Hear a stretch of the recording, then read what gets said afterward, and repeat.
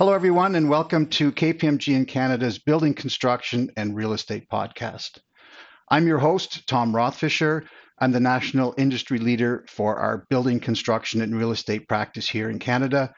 And today we're here to talk about succession planning for privately owned businesses in the real estate industry in Canada.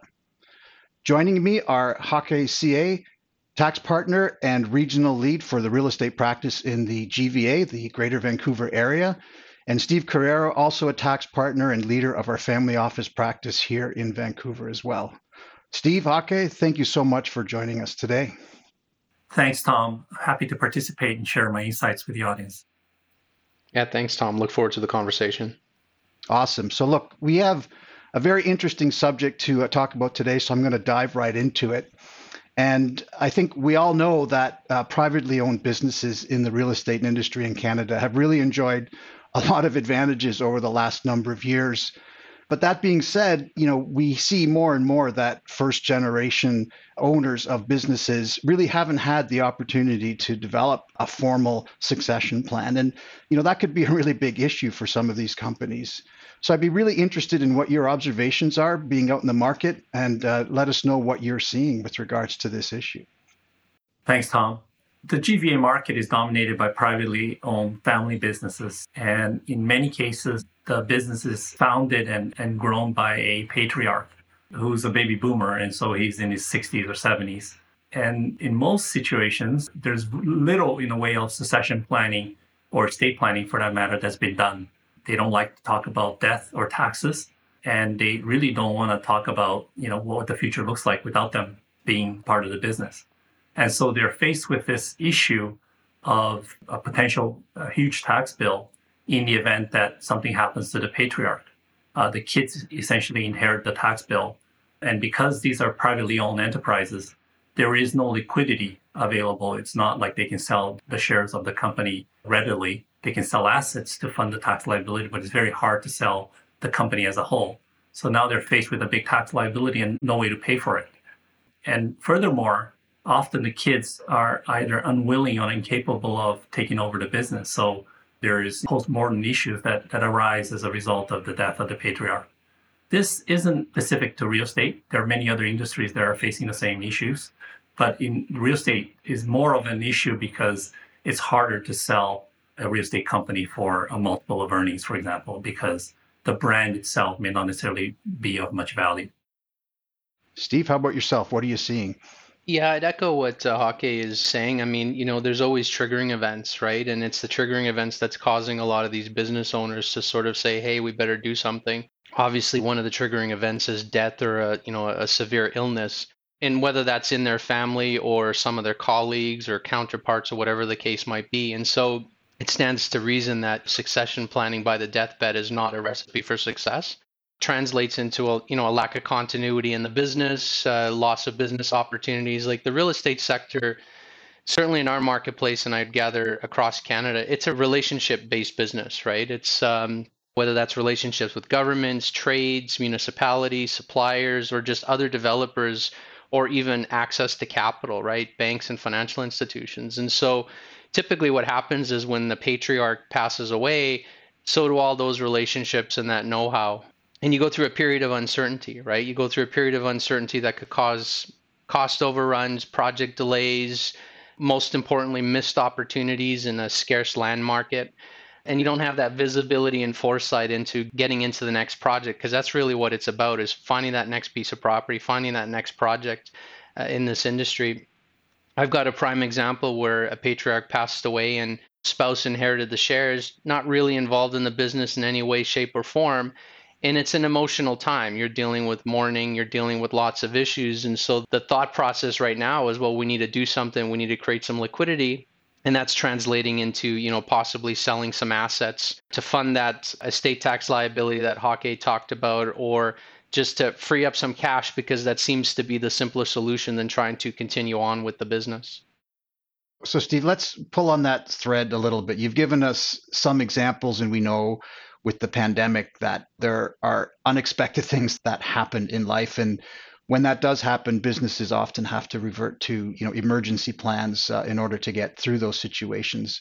Help us understand a little bit more fully what the challenges are, what the consequences are of not having a fully flushed out succession plan in place. Like what are the actual risks that we're dealing with? Yeah, I mean, we always, when we think about succession planning, we think about estate planning, or when we think about estate planning, we think about succession planning at the same time, because oftentimes the two run together. And Hockey made the point about estate tax, right? Like there's an estate tax liability there that's going to have to get paid, and with the increase in the value of real estate, that liability obviously has gone up as well. And so one of the most important things about estate planning is sort of pegging the value, and then really the second most important thing is figuring out how we're going to fund that estate tax liability, right? In a private business, if you haven't planned for that properly, guess where the cash is going to come from? It's going to come from the business. And what's that going to do? Well, that's going to hamper the business's ability to buy a new piece of property or complete a project. It's going to, intrude on their borrowing capacity to be able to sort of move the business forward and continue to do projects. So, if you don't plan properly, nobody is thinking about that. Nobody is working deals. Nobody's meeting with their counterparts. Nobody's sourcing capital. Nobody's looking for that next piece of property. And the business just, it stalls, quite frankly, right?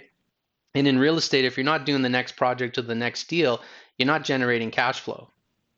Fair enough. I mean, Hawkeye, anything to add? I would also add that the branding in the real estate doesn't really fetch a lot of multiples of earnings, unlike many other industries. It's typically a situation where you sell the real estate, and that can be readily done through brokerages and whatnot.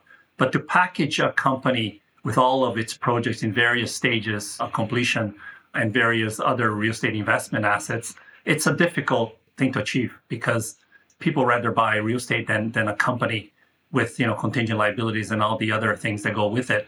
And the brand, frankly speaking, is often the patriarch himself who's got all the relationships. Like Steve was saying, it's a relationship business. So it's the patriarch that got relationships with the governments, the trades, municipalities, and all that kind of stuff. And so when that person goes away, the relationships go with him. And so it's not that easy to sell a brand just based upon the fact that he's done a few projects in the marketplace. All right. So then what are the potential options that are available for business owners that want to start planning for future succession? I mean, there are many examples, Hake, where linear succession just isn't possible. Either the next gen isn't quite ready yet, or they're not interested, but there's still a desire to keep the business in the family. Or Steve, we heard Hake say before that this is not a unique issue to real estate. Be very interested in what you're seeing in other industries and whether or not there are alternative options that business owners in the real estate space should be considering. Hake, start with you.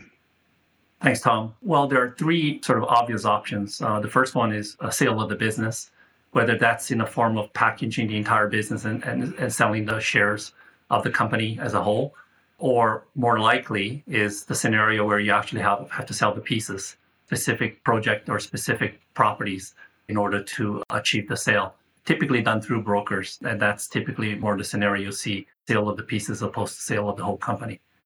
The second possibility is if the kids are already involved in a business or are interested in getting involved in a business, there may be an ability to try to continue the business and hand it over to the next gen. At that point, you need to have a governance model that works so that to avoid any future conflict after the death of the patriarch. And so if there aren't any kids that are interested in the business or are capable of running the business, there's a possibility of hiring sort of professional management to continue the business on. But there are obviously risks involved in having non-family members run the business in the foreseeable future. And then last but not least, there is a possibility that they could convert the business by basically converting what otherwise would be risky projects and risky assets into something more passive in nature, like converting the real estate development business into a family office, for example, whereby the assets are now parked in sort of more easily manageable investments that don't require the type of relationships that a real estate business requires that Steve has already mentioned. Yeah, and Hake, just to pick up on your point, like the biggest difference between a real estate business and a typical operating business is if you think about a typical operating business, there's an enterprise value there that's attached to relationships, contracts, IP, equipment, and all of that together is what creates that enterprise value. Whereas in the real estate sector, like it's really all tied to individual projects, individual pieces of property, individual real estate. And so to pick up on your earlier point, pretty rare that we're going to find somebody vending a real estate business as part of their succession plan on an enterprise basis. Like it very much is about selling assets. And then when you're selling assets, it's interesting because to your point, when you're seeing migration to more family office, like that is part of a succession plan, but you still need a succession plan for what that new business becomes, because all you're really doing is converting from one asset class, i.e. real estate, to usually a different asset class, cash, portfolio investments, things of that nature, which probably are a bit easier to manage. You got portfolio advisors, things of that nature, but you're still going to need somebody to look after the overall business, right? Which is, maybe 5 different portfolios and kind of who brings it together and who makes the investment decisions, right? So there's quite a big difference between real estate businesses and just general operating businesses. And, I always think when people sell their businesses, they think life's going to be easier. It actually isn't. It just becomes complicated in different ways. To Hockey's point, like the 3 options are selling assets and kind of migrating to a different business, professionally managed business, or basically it's a family member that's going to carry on the business.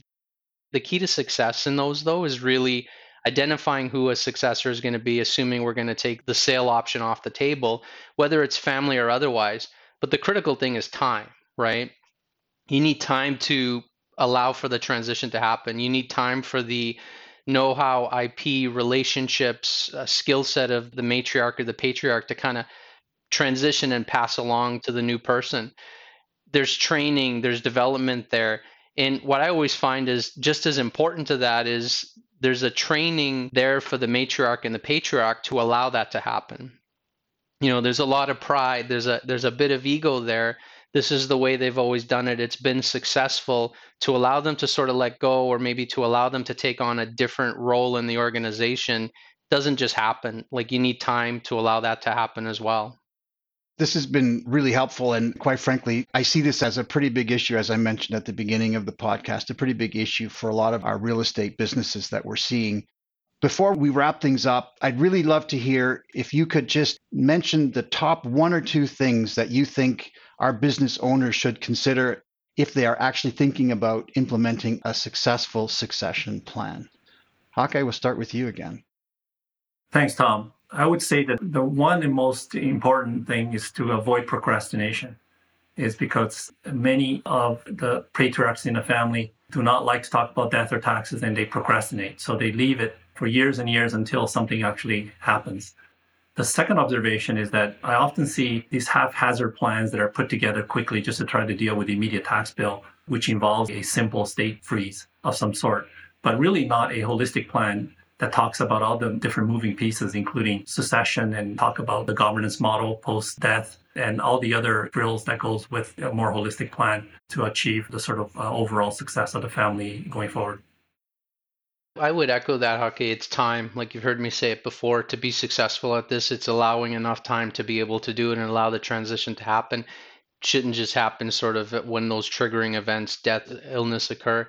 And then just from a family office perspective, what we see a lot is the family dynamics and how they play into this, right? And ensuring that the right governance structure, as you said, Hockey, is in place to allow family members to make the required decisions for the business, whether that's in their capacity as employees of the business or in their capacity as owners of the business.